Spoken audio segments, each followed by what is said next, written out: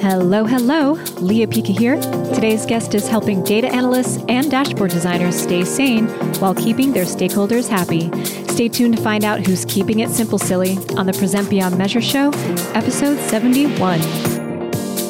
Welcome to the Present Beyond Measure Show, a podcast at the intersection of analytics, data visualization, and presentation awesomeness. You'll learn the best tips, tools, and techniques for creating analytics, visualizations, and presentations that inspire data-driven decisions and move you forward.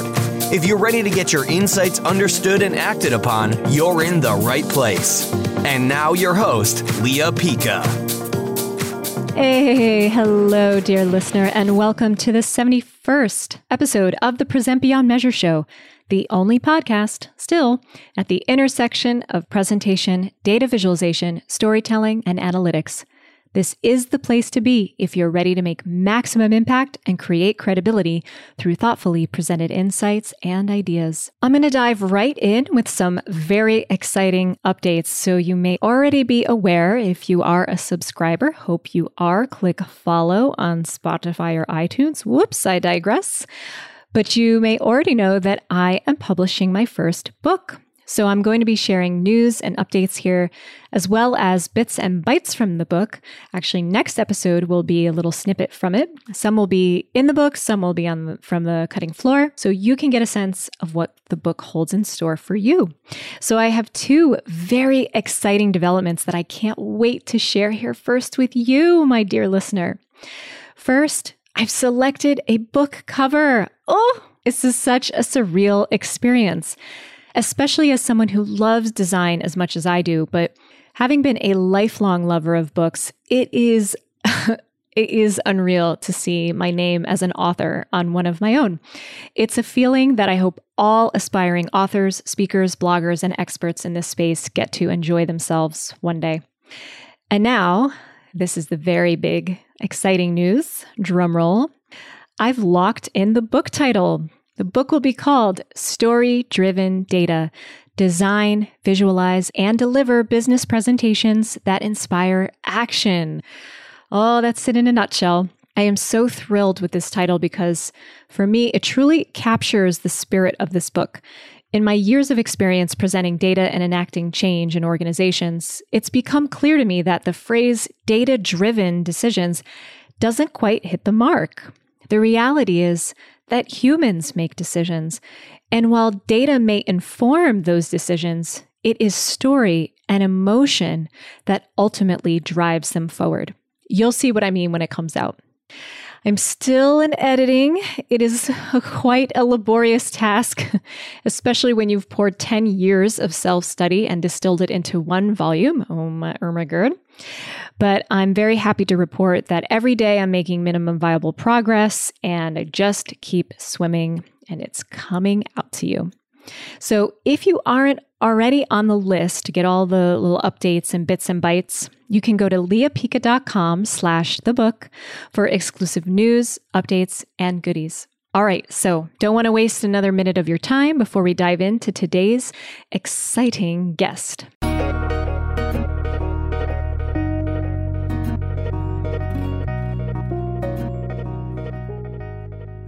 Okay, everyone. Today's guest is wonderful and special. He is the founder and managing partner of Pandata, a team of 25 data experts specializing in understanding unique data challenges and developing scalable solutions based on the latest technologies.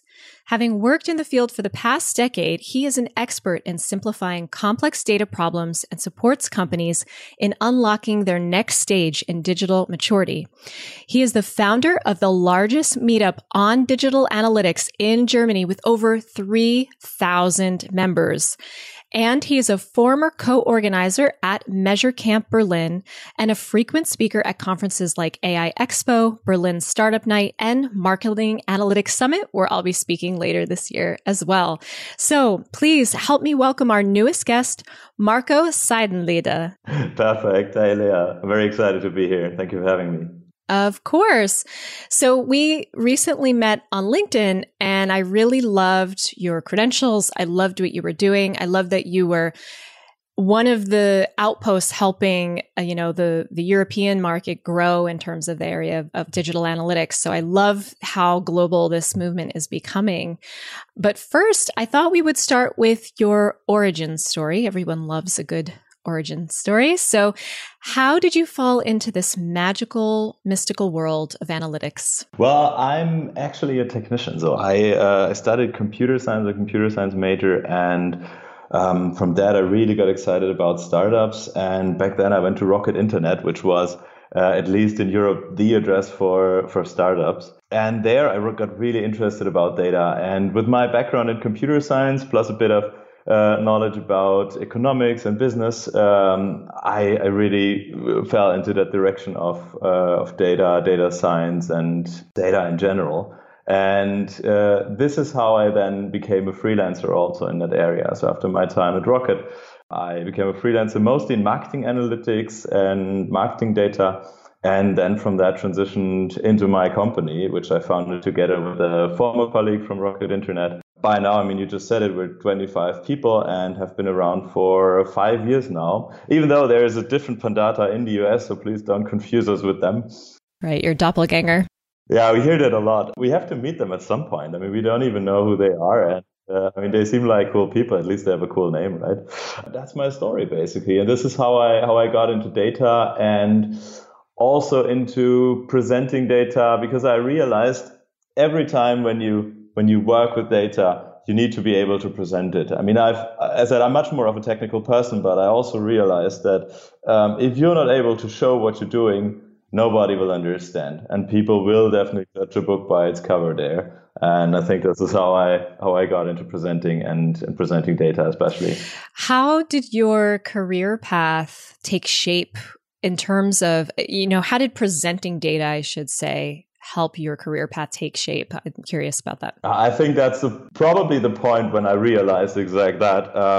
I was working on the fanciest marketing analytics implementations, and then in the end nobody took really notice of them, because you can tell people, look what I did in the background there, it's going to make so many things better. But if you're not able to convey that information and convey it in a way that also a non-technical person understands it, there's just no point in it. And I think this was the moment when I realized I really need to evolve the skills that will allow me to also present what I did in an understandable manner. I think that's really valuable insight. It's almost like what we are learning and working on is constantly tested and optimized by the people that we're presenting to. Right? We're always testing and learning with our numbers, but are we testing and learning about the work, the impact that we're having?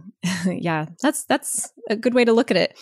So if we were locked in a room with your Pandata team, properly socially distanced, of course, for about 3 hours, what would you and the team actually be able to help me do by the time we come out? Because I feel that's a really good way to help understand what it is, what the value is that you guys bring to the table. I think that is such a cool question that I will definitely steal it from you at some point. That'll be $5,000. All right, we'll talk about that later.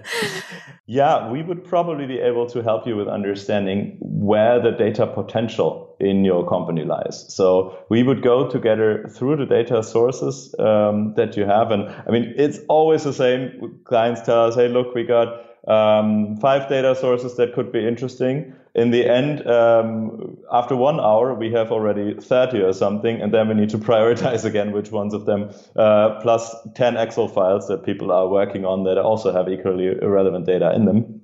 And then we also help to prioritize and understand which of the data is actually useful. I think in those 3 hours, we could also understand the technical environment all of this is running on. So basically the data landscape in itself, and understand how we could potentially improve on that and see where maybe different systems could do a better job. And then in the end, obviously also map that to actual business goals, because what's the point of building all nice infrastructure if you don't have any outcome of it? So we would definitely need to talk about goals and basically then go top down from those goals and translate that to actions that we would take on the data infrastructure and on the reporting. So if I hear you correctly, it sounds like you're helping set them up for success from a reporting lens, because before there's data, before there's collection or analysis,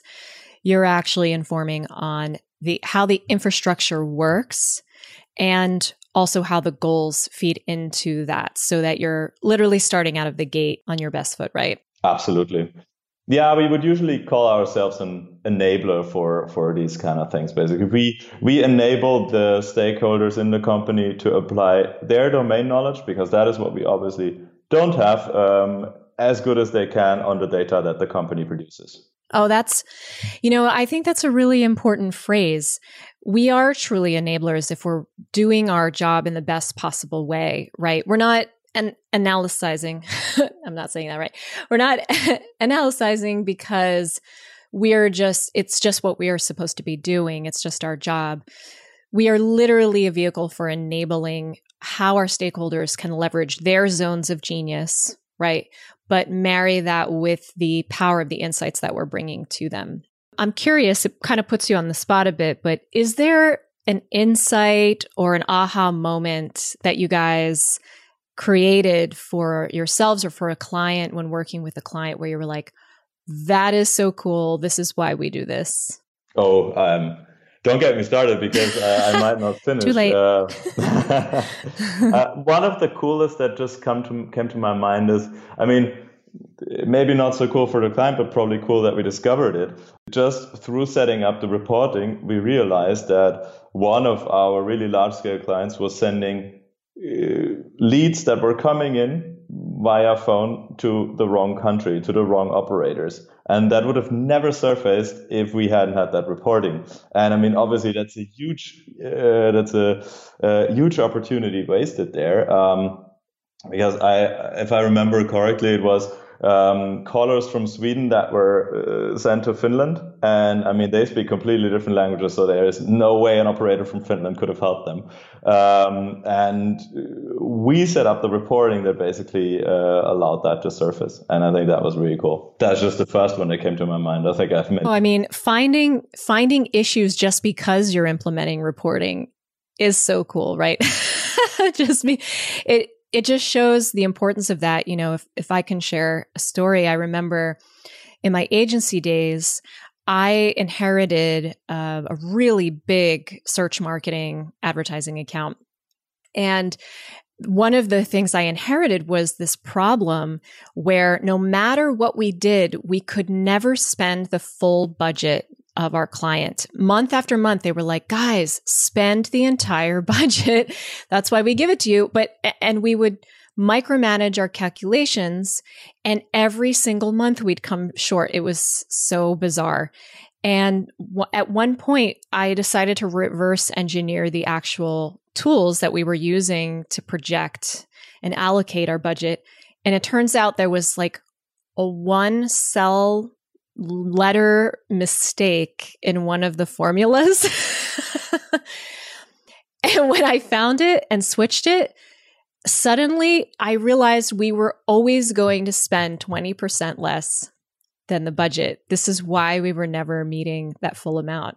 So sometimes just the actual act of putting that reporting in place and unpacking it can lead you to a major insight and it solved that problem. We spent their budget every month since. I don't know. I hope it's okay that I share a story. Of course. That's super interesting. And I think it's really cool that you made the same experiences there, because often, you always want to find the greatest data insights when you set up a report. But I think these kind of byproducts, they often just go unnoticed, which is a shame, because I think already working with the data can lead to so much change. Data is not only a main driver for your business. Data is also political. It's a driver for change. We had one client who had his first president for a cloud server just because we set up an infrastructure and we were pressing for having a cloud server, and they were a bit of a conservative company with policies that wouldn't allow for that. And we helped to create a president. And I think in the projects that we do, obviously we generate insights from data, but I think it's super interesting to see what other parts come with that. and bring value to the company too. Yeah, they're not always expected through the main channels of data being served out by, let's say, a dashboard that's going out and presentation decks, right? So that's actually a really good segue into what's going to be the really juicy part of our discussion, which are dashboards. So dashboards haven't been too heavily discussed on this show. First, because it's not really my main area of teaching focus yet. And that's partially because I have a certain perspective on where dashboards are used versus where presentations are used. However, they are an integral part of the information communication process, and they fascinate me. So I love bringing you on because you seem to be a real dashboard nut. You seem to have a lot of experience with that. So I'm really excited to talk to you about this. So for you, how would you define a dashboard as its essence, the most understandable way possible? I would like to try to distinguish it from the presentation with that, because I think the presentation is something that you use usually once off to convey a very specific message. While I think the dashboard is something much more static that will allow you and other people potentially to monitor something over time. And I think that is a big misconception that I think many of our clients have, because some of them approach us with requests. Sorry, I think I'm exceeding the time frame you gave me for the small definition. But No, this is important. And I think many of them approach us with requests asking whether we could automatically create a presentation for them from the data. And we usually say there is no point, because the presentation you need only ever so often. And it's super complicated to create a presentation automatically computer generated. That's next to impossible. Oh, it will man. never look good. Well, a dashboard is something completely different, right? Yeah, that is super important for us here. It's so funny if you're not seeing the video version of this. I'm kind of doing like the biggest eye roll of the century, because when I hear people say, can you just auto-generate a presentation, it indicates such a misconception around what a presentation is. I still have yet to see any form of AI generate a story narrative arc. That's what humans understand. This is what it is to be human, is to understand the emotion and the rise and fall of an actual narrative. Whereas for me, a dashboard, I wrote actually a whole post about this on LinkedIn, which kicked up some controversy. But for me, a dashboard is like a car dashboard. You should not have to be a car mechanic to understand your dashboard. It allows you to make simple decisions on your own, on the fly, or raises questions to say, hey, does this need attention from like an expert or, someone who knows more? Do I need to go to my mechanic or not? It doesn't get in and like tell you a whole story like, Leah's going to the store. Leah is out of gas. Will she make it to the gas station? What will happen next? That's not what it does. That's what a presentation does to help people feel that journey. So I am so glad that you're making a distinction here, because one of the things I see most often is dashboards being brought in as the deck. Absolutely. As a presentation deck. I couldn't agree more. And I think you're so on spot with that. The dashboard can be the basis for, can be the input for, or partially the input for the presentation. I really like your analogy with the car, because you're not writing a story about the car just by taking a screenshot or taking a picture of the dashboard, right? And I think it's exactly that. Yeah, exactly. So I'm so glad to find people who, love dashboards, who have a similar philosophy around this, because I think also it's because people are very pressed for time. And I also wonder about whether dashboards are being designed well enough to truly be self-serve, which is what I feel is the criteria for a great dashboard, that you shouldn't have to take someone through it week after week. The whole point of it is that you're not having to do that. But for you, what are the most essential ingredients in a successful dashboard where you're like, oh yeah, this one works? What pops out? I agree with your point that it should be self-explanatory, of course. I think it's always good when you have the main KPIs that you need to understand at one glance at the top, and then you go more detailed once you scroll to the bottom of the dashboard so that you have further breakdown. We have that with one client who put that really nicely, I believe. I think they call it 3 seconds, 30 seconds, and 3 minutes or something, which are basically the amounts of time that you should be spending with each of the sections of the dashboard. Oh, interesting. Okay. And I really like that because the first one you want to see 3 seconds, you come in the morning, is there something wrong? What's going on? How was our performance yesterday? And then you drill down further. Obviously, it doesn't need to be scrolling, but it's just one way of how you can arrange that. I like the idea of self-service in general. I think when it comes to dashboarding, it depends a lot.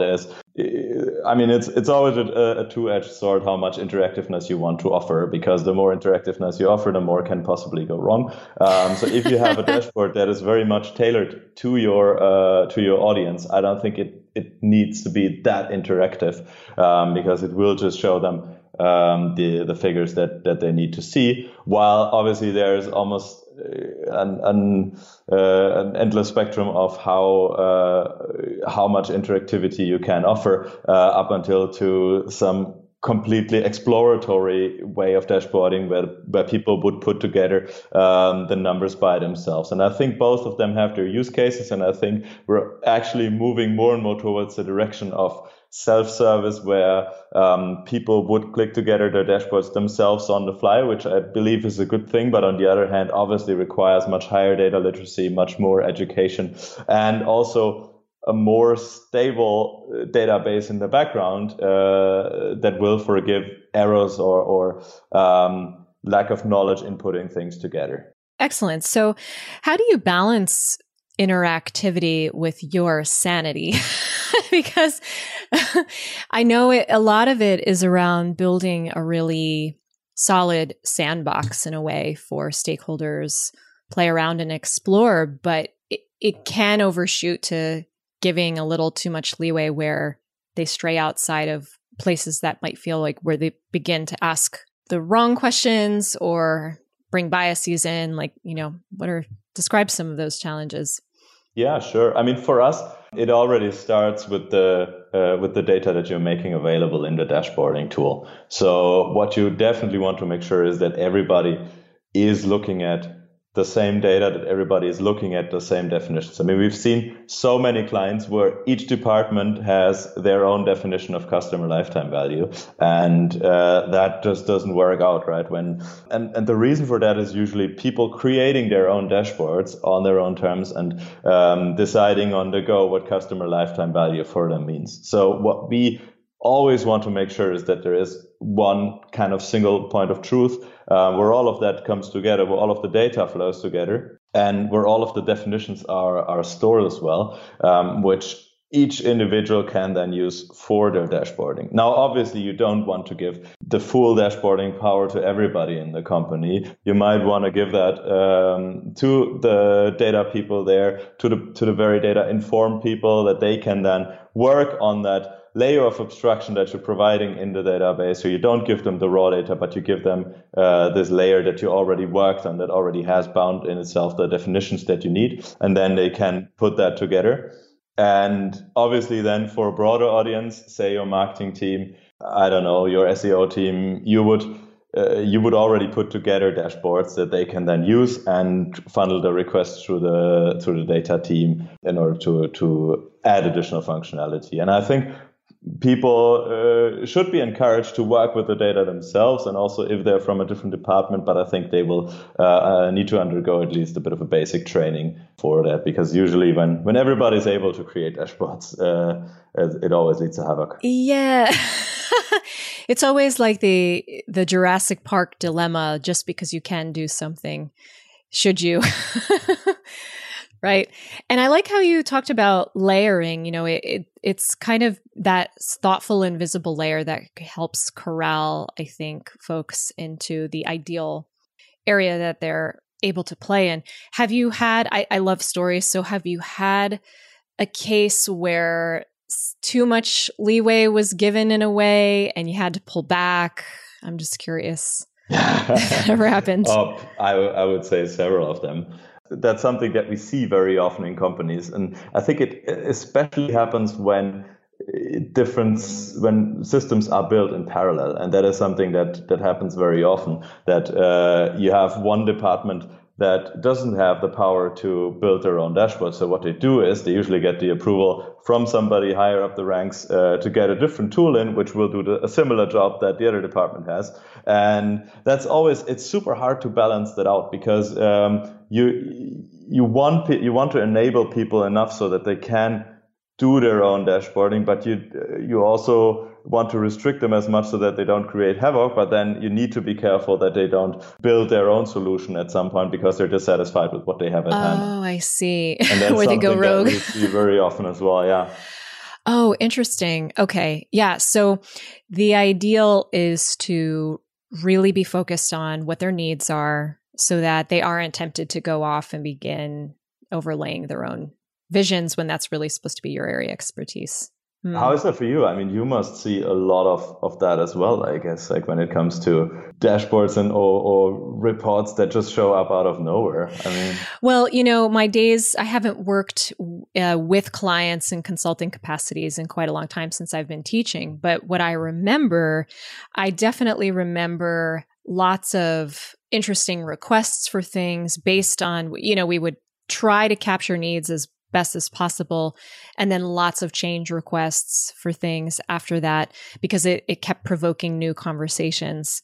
So I've developed kind of my Pika protocol, which is really geared towards building data stories over presentation, but you can actually apply it to dashboards as well, where I did that with a consulting engagement. And what I noticed was that the earlier in the process that the purpose was focused on, why are you asking for this number? Why is this KPI important? Why do you want to see it from this lens? We would start to separate kind of the wheat from the chaff with that saying, where, people would start to filter out, well, but I thought it was important. I've heard it's important, or I like it. Very subjective, more emotionally driven metrics, instead of sitting down and saying, well, how are you going to make a decision off of these particular angles? If you're not going to do that, then we want to focus away from that, because that was what I was finding. We would give them what they thought they want, but it wasn't actually enabling a specific decision that they were trying to get to. I couldn't agree more. We see that so often as well. And you're absolutely right. You need to guide the people to what they actually need, because they think they know, but very often they don't, and then you really explore that together in the process. I mean, one of the most frustrating things I believe that you can do when building dashboards is later on actually looking how often the dashboard gets used. Like in Tableau, for example, you see the counts, how often it gets opened.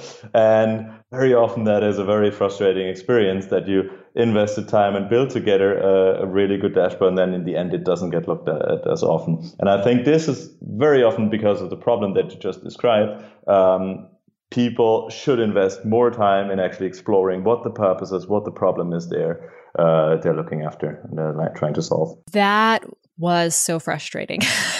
Working so hard on building everything. And you can often feel like radio silence is a good sign. Oh, we've answered all their questions.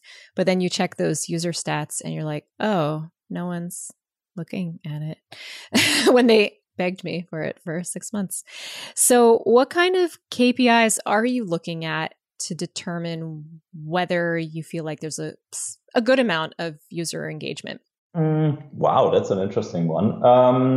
I mean, obviously, I would look at open rate and engage rate with the dashboard. I mean, I haven't said it before, but I come originally from web tracking, so I think it's very, very similar to that. And I mean, you can go really crazy when it comes to web tracking with those.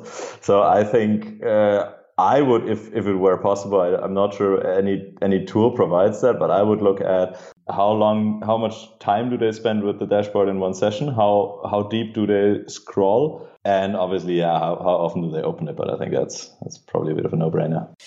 Yeah, scroll depth. That is an interesting one, right? Because I think there's a few schools of thought where a dashboard should not be scrollable. It should be a snapshot where you see everything in one shot. But then there's this new scrolly telling format of digital storytelling, which the New York Times is starting to popularize and things. And you talked about earlier, scrolling down. So once you establish kind of that high level list of KPIs that people want to see at a glance, what's the framework that you have for starting to drill down when you're creating the dashboard? Like, what are the lenses or angles or paths that takes? I mean, so usually we start with the company goals. So really at a high level, what are the abstract goals? And then we would break that down into actionables that we would then break down into KPIs basically. And then those KPIs we need to break down into individual measurements basically that we can use in order to generate the KPIs. And then you have like this nice tree that will give you essentially a breakdown of what KPI is leading to what actionable is leading to what goal. Okay. So it's like a tree in a way, and whatever is at the bottom branches of those trees is still bubbling up to filter into kind of that top level.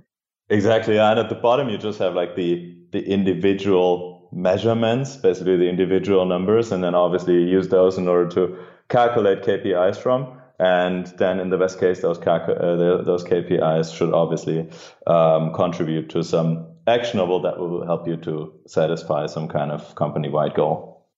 I completely agree with the kind of paradigm that you're talking about. I also feel that I like to create tracks visually with dashboards where whatever track is started at the top, vertically it follows that kind of thought for the rest of it, which leads us away from this sort of mishmash of completely random charts and graphs that are just thrown on like, oh, we might like this and oh, they might like that.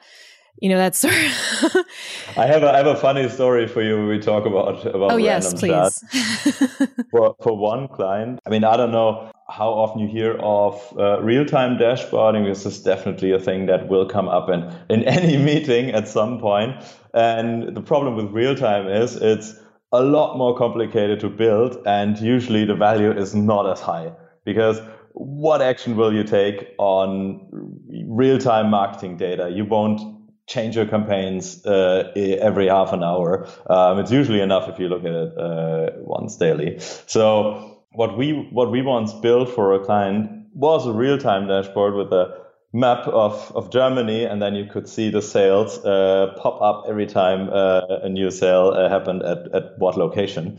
And that was real time, but it was the data from the day before because it was just too much.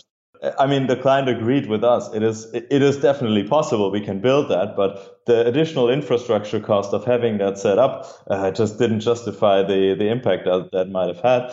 But it looked really nice, obviously, and I think.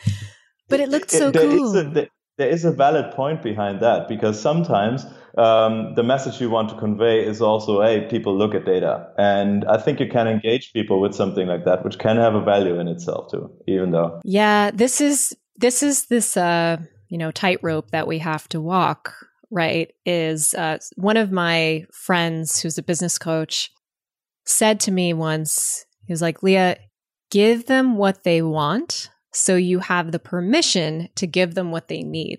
And even though a lot of the presentation principles around designing decks and different things kind of fly in the face of what is culturally demanded often in organizations, you have to find that line, because you have to, at some point, kind of give what they want to open that door. So I could see that being a tough call, where clearly it would be probably sort of hypnotizing to just watch sales pop all over the country, even though it's a day old, and then be like, oh, let's take a look at the rest of this. And that's almost sort of the gateway for that.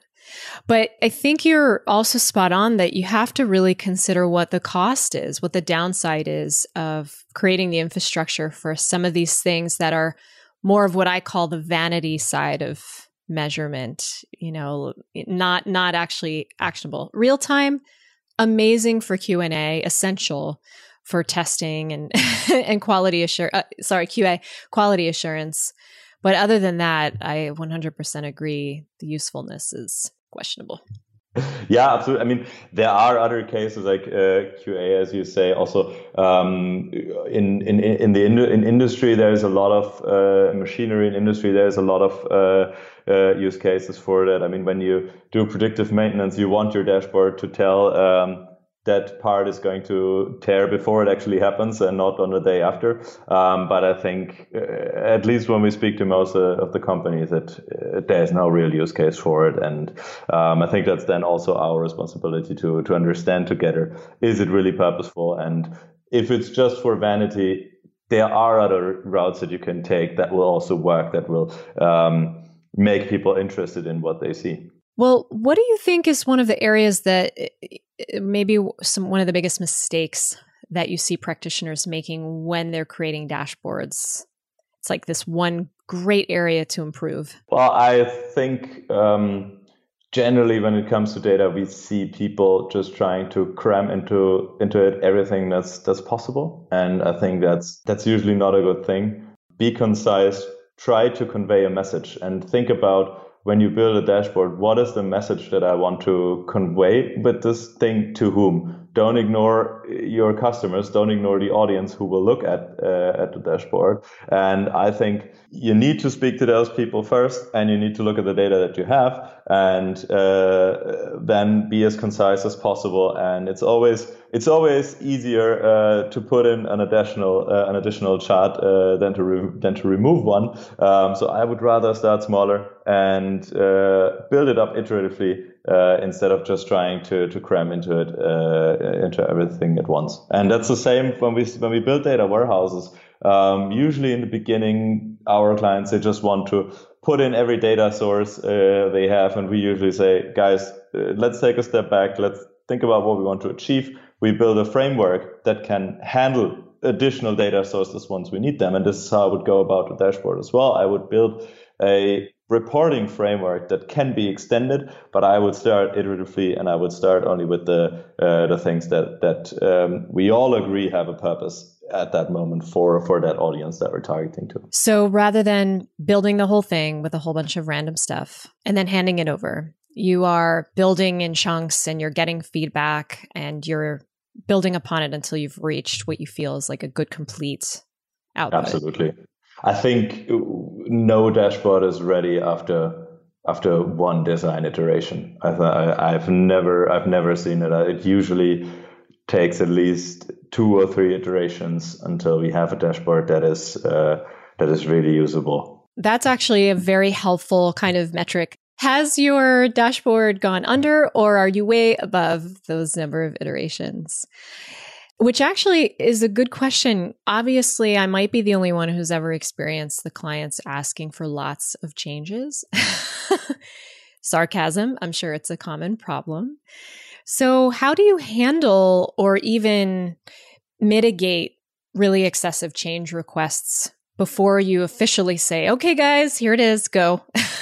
I mean, that's obviously a problem. We, especially as consultants, need to watch out for that. We already plan for a few iterations, and whenever we work on a dashboard with a client, we already communicate upfront that there will be design iterations, and we try to already schedule those. That gets people much more on board that we will actually need to work towards a goal. And if you tell them, look, we're going to have 3 sessions where we're going to iterate over the design, then I think those sessions will be much more focused than when you just say, okay, let's work on the dashboard together. And I think the other one is getting the people on board to actually be able to maybe not make the changes themselves, but make them actively be part of designing the dashboard. Because we always try to build things that can be run by the company themselves later on, and where they don't need us. So I think usually the way we go is we build the first iteration. Then the second iteration, we already designed together, and maybe we have somebody from the company help us click around with the dashboards a bit. And then on the third iteration, they might already do a bigger part. And this is usually a good way of transferring the ownership as well, and also making sure that the people at the company get a feeling for what they actually need and what they can actually do with the data. As I said before, we should be enablers, and I think this is what actually enables the company then to do dashboarding themselves at some point. So in a way, it's enabling a learning curve for them to get comfortable with consuming data, but also seeing the possibilities of what they can look for, what kinds of decisions they can think about the more they are becoming involved and literate with this data. Exactly. That's really and great. I would argue that one goes with the other, because the more you understand what the data can actually provide you, the more literate you will get about the data itself and about the insights that you're deriving from it.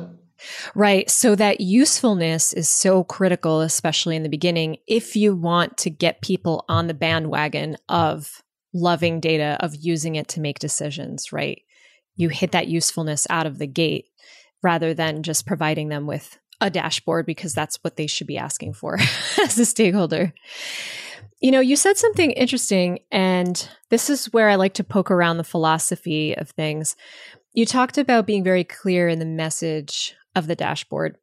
And a message is usually what encapsulates the theme of a story rather than being a sort of goal. So the way that I've often thought of dashboards is one part of a much bigger story.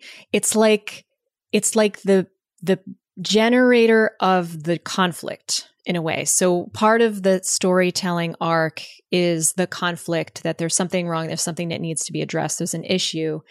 So for me, dashboards have been like, the goal of this dashboard is to identify any conflicts in these specific areas. And then they're like taken on later to be addressed through a whole story, and there's a resolution. So I wonder about your take on that. Yeah, I mean, I fully agree with that. And I mean, compared to a presentation, I would say a dashboard by itself is boring, right? Because you don't have that. You don't have that. That's exactly, it should be. You don't have that story arc. And I mean, taking your car example from before, I think the best dashboard will give you all of the information that you need in order to operate the car or whatever you're doing right now. But it will also indicate whenever there's an error, so that the car tells you when the engine is overheating or something via its dashboard. And I think the best dashboard would also give you an indication of that, and not only show you kind of the tip of the iceberg of the thing you're currently operating. So yeah, I would say I fully agree with the point. And I think the dashboard will always just be this small part that you will need as a presenter build a story around. The dashboard itself will not tell the story for you. Right. It can be an excellent place of inspiration for a story. But yeah, I would love to even see dashboards have a sort of tagline at the top that says the goal of this is to alert you to stuff in this area, right? Rather than just like, here, this is our executive dashboard, right?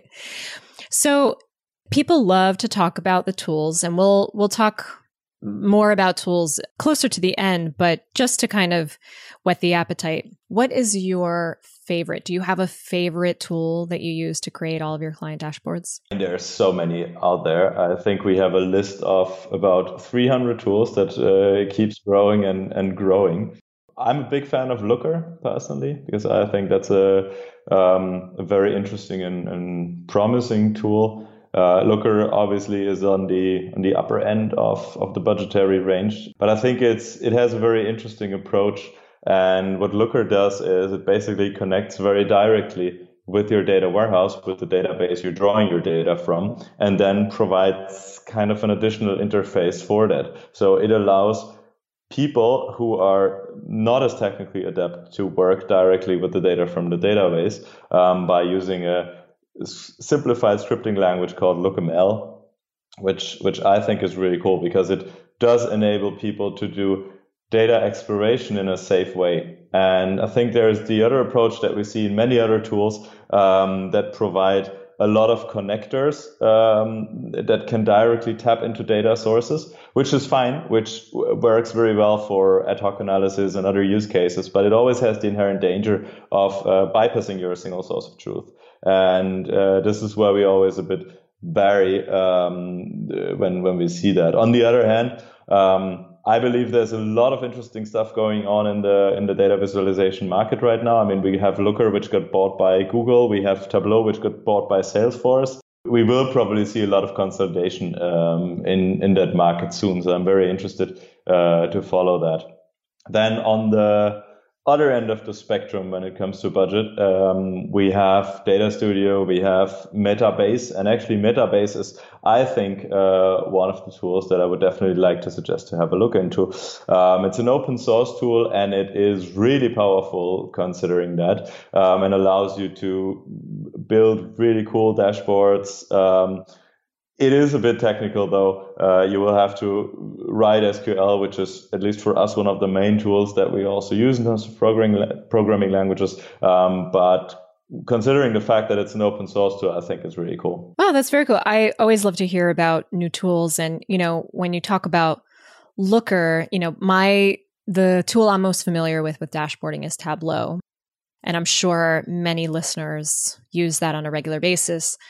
What are some of the distinguishing characteristics, would you say, between the two? Well, I would say the philosophy of Looker is much more centered around connecting to that data warehouse, while Tableau offers you these different connectors. And I think that can be really good because Tableau is super powerful when it comes to connecting and merging different data sources. So it's very good for data exploration as well, but it needs a bit of more governance, I would say, because otherwise you might risk that people build their own Tableau workbooks. And I mean, you might have seen that in companies, because I have often that you have that one person who has this one Tableau workbook lying around and nobody really remembers how it worked, but we know that everybody needs the numbers from it. And that is what I think can be a bit dangerous.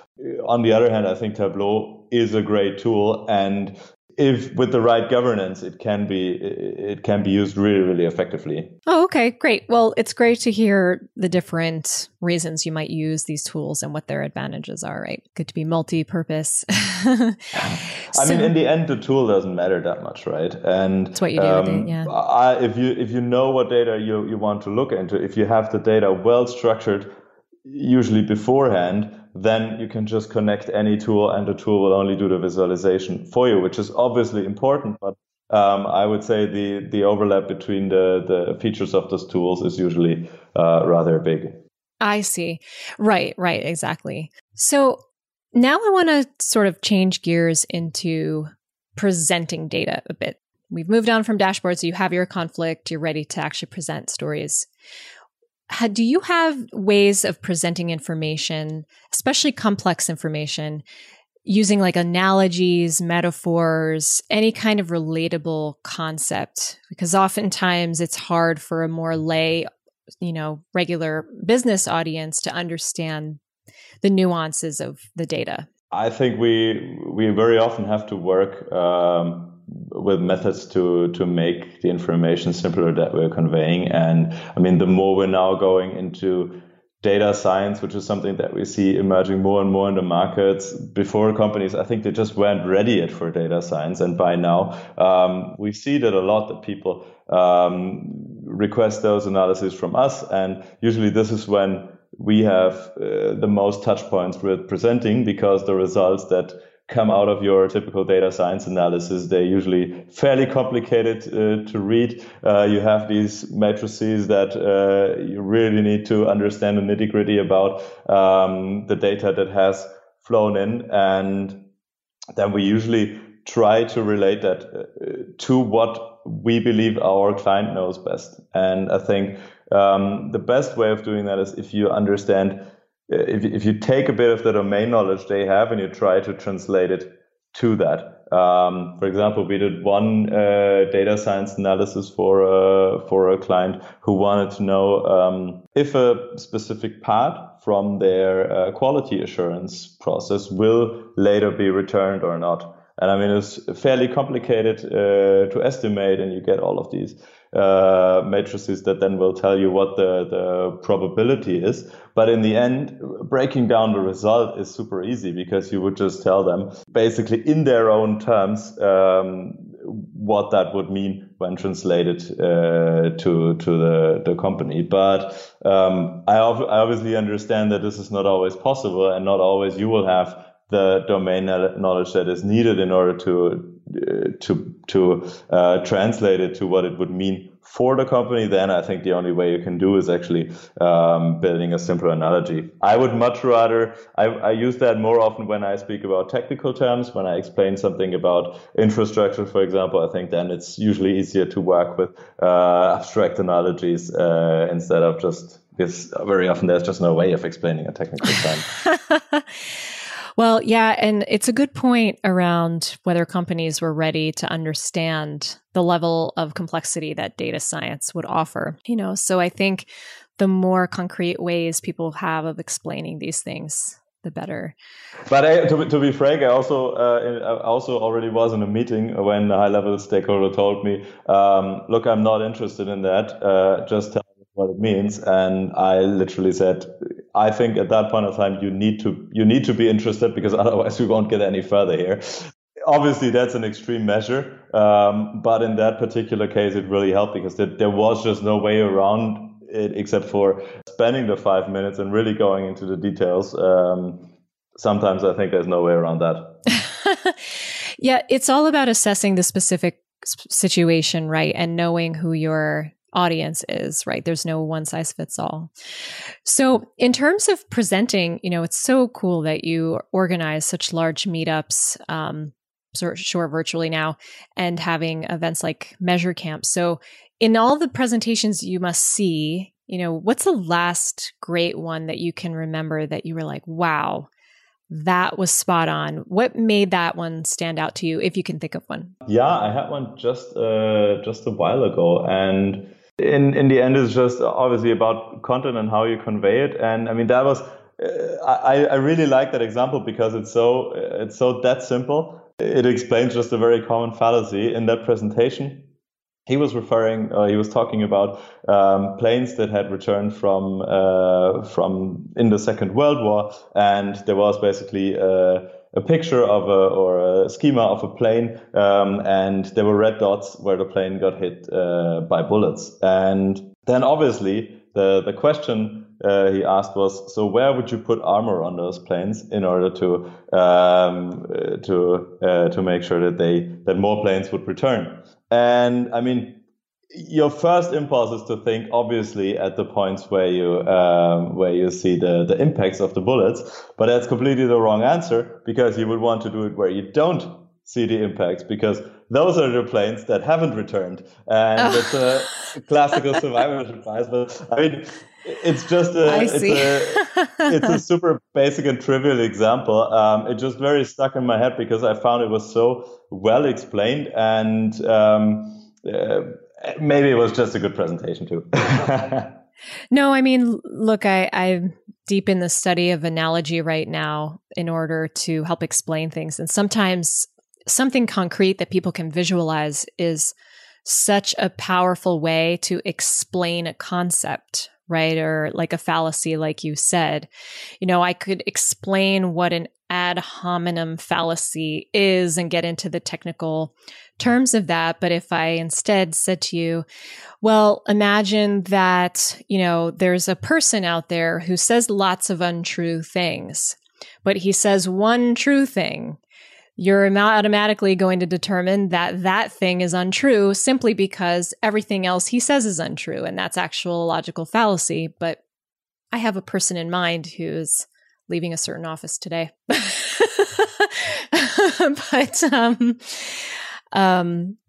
yeah, it's so much easier once you walk people through a specific example. And I think that's interesting that that's the one that stood out for you. What's a analogy that you use very often? Because you seem to be very adaptable. Well, my favorite right now is the one around car dashboards. because it's literally talking about why dashboards were created. I'm not even relating a dashboard to an Apple cart. I'm relating it to an actual dashboard with the same. It's almost like the spirit of why digital dashboards, business dashboards were created has been lost in translation from the original medium that they were created in a way. So that's one of my favorites. Another one that I love is when I explain about how the brain can't hold too much information at once. And if your slides are really busy with lots of nonsense stuff like logos and decorative bars and things that don't communicate information, it visually starts to throw, like as if you're trying to juggle a lot of balls at once. And the more balls that you throw at a person, the more likely they are to drop all of them. And that's when their attention just goes out. So the fewer balls you're throwing, the better they can hold their attention on them and keep them in the air. So yeah, you're welcome. You're welcome for that one. You can buy that one too. Another 5,000, right? Yeah. Wow, I'm doing great on this episode. Very profitable. So last question before we dive into kind of our next segment. What are you most excited about in terms of where dashboards are going, where data storytelling is going, analytics? I mean, I mentioned self-service before, and I'm very excited about that. I believe we're at the point where more and more stakeholders will be able to work with the data themselves. And I mean, data literacy is a big thing, right? And companies are investing heavily in enabling people to work with data. And I think we're just at the beginning of that. And I think in the next years, it will become much more frequent that almost anyone in a company who has access to some kind of data will need to be able to derive information from that by themselves. And so I would say that anything that goes into the direction of self-service, I find very exciting. Well, I think practitioners find that very exciting because it means more analyzing work, more of the work that they love. Yeah, I mean, I obviously had that in the back of my head, but I didn't say it. But obviously, the more people who in a company engage with data and its tools will potentially approach us at some point. Right, right, exactly.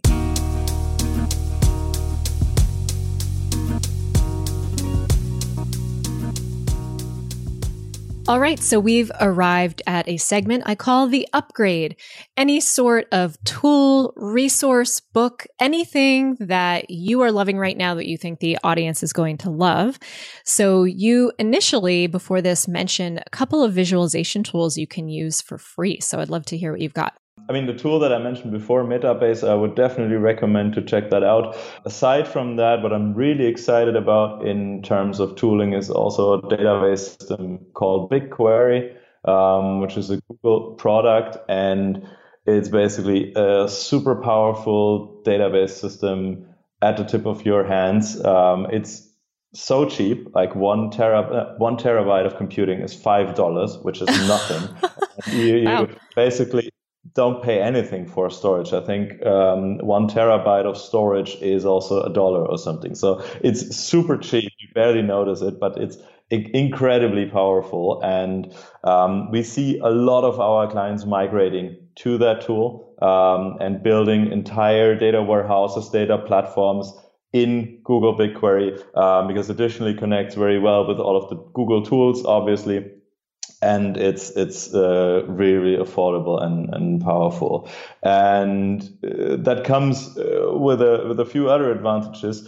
One feature that I really like in Google Spreadsheets is the ability to connect it directly to Google BigQuery. So even though if you don't know much about databases and SQL, you can use it. You can interface directly with Google Spreadsheets with that. And I mean, while we're already at it, I'm a big fan of Google Spreadsheets too.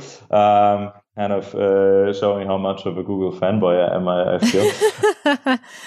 In Spreadsheets, there's one really neat feature. I mean, I said it before, I'm a bit of a techie, so When it comes to Excel and stuff, I'm usually happy the more programming I can do with it and the less formula I need to remember. So there is one called Query, which I think is really, really powerful because it allows you to write SQL inside of a spreadsheet function. So you can basically run a query on any data that you have in your spreadsheets, and that is like opening a completely new box because you can basically replace any function that you have in spreadsheets with a SQL query and do a lot more just that.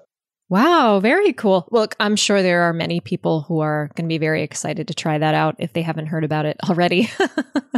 People's brains are like ding, ding, ding, ding, ding.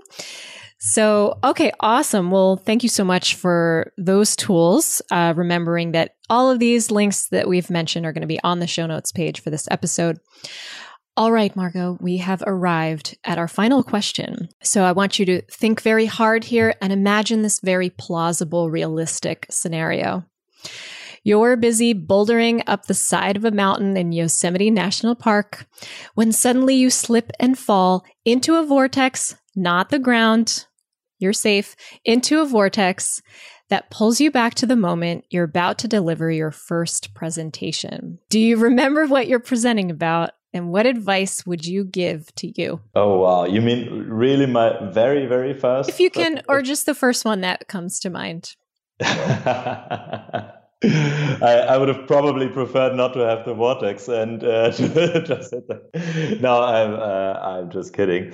Yeah, I think one of my very first presentations were even back then as being a student still, and I think it had to do about my thesis back then. But I clearly remember that I was way too all over the place with the information that I provided. And I mean, you mentioned the story arc, the arc before, and I mean, I didn't pay attention to any of this, right? I just threw all of the content at them, and obviously being super nervous, it doesn't help much either. I think I would have definitely told myself to be much more concise, because being a techie, you always want to put in every little detail in there, and that usually doesn't help much. So I think all of what we said now would have helped me build a proper storyline, use analogies, and be concise and know your audience. And I think with that, I would have delivered a much, much better presentation. Luckily, I believe the content wasn't too bad, so I got a good grade, and probably the teachers had an understanding for me being nervous. But funny question. I'm picturing myself now with boulder shoes and chalk back in front of my former uni professors. But you're welcome. That is a very entertaining, interesting, plausible scenario to picture. No, and it's really good advice. You know, of course, it's always hindsight, right? But what I find this question reveals is kind of the things that people have valued the most that they've learned along the way that has helped them so much along the way. Obviously, content is incredibly important, but you're seeing how an audience focus and finding that compelling narrative can be so powerful. So that's great. So unfortunately, our time has run out. So please tell the listeners where they can keep up with you. Well, I'm very happy to connect on LinkedIn, and also check out the meetup. It's called Digital Analytics Meetup. And I mean, obviously it has been a local Berlin thing, but by now, due to the strange times we're living in. And the good thing about that is it's now open to everyone. We have already people from anywhere in Germany joining. So I would be really happy to see someone from the US also tune in. And yeah, it's all in English. So it's basically open to anyone. And yeah, very happy to connect. Perfect. So before we run, is there any kind of project online that you're excited about that people can check out? So there's one, we built a COVID dashboard actually, which you'll find under flattenthecurve.pandato.de. And I mean, you mentioned before you would wish for a dashboard that would tell you what the goal is and then show you the data to it. And I hope that this is what we're actually fulfilling with that, because our question was, are we actually flattening the curve with our measures? We built that already in the beginning of the year, and then we show the data for that. And the other thing is something really crazy that I'm currently working on. There's no information online yet, but I would be very happy to talk about it with people. And I'm a big fan of quiet information, because we have all of this flashy dashboards, flashy information everywhere. And I'm actually planning to build a dashboard on an e-ink screen. So basically like these e-papers that you have. And I would be really curious to see that, because I believe it's such a calm way of conveying information. And I think it would really look neat on a management boardroom wall. So if anybody wants to chat about that, I would be really happy to get in touch. So something much more subtle. I think there's a value in that for sure. Everything is so loud and flashy now, thanks to our attention issues. But anyway, I enjoyed this conversation so much. It was so great to sort of break out into another area of data communication and also see where storytelling plays into that. And of course, reminding everyone that all of the links we just mentioned are going to be on the show notes page for this episode. Marco, thank you so much for being on the show all the way across the globe. And I truly hope our paths cross again, and I'll get to join your meetup one day, hopefully. Thank you. Thank you so much for having me. It was a lot of fun.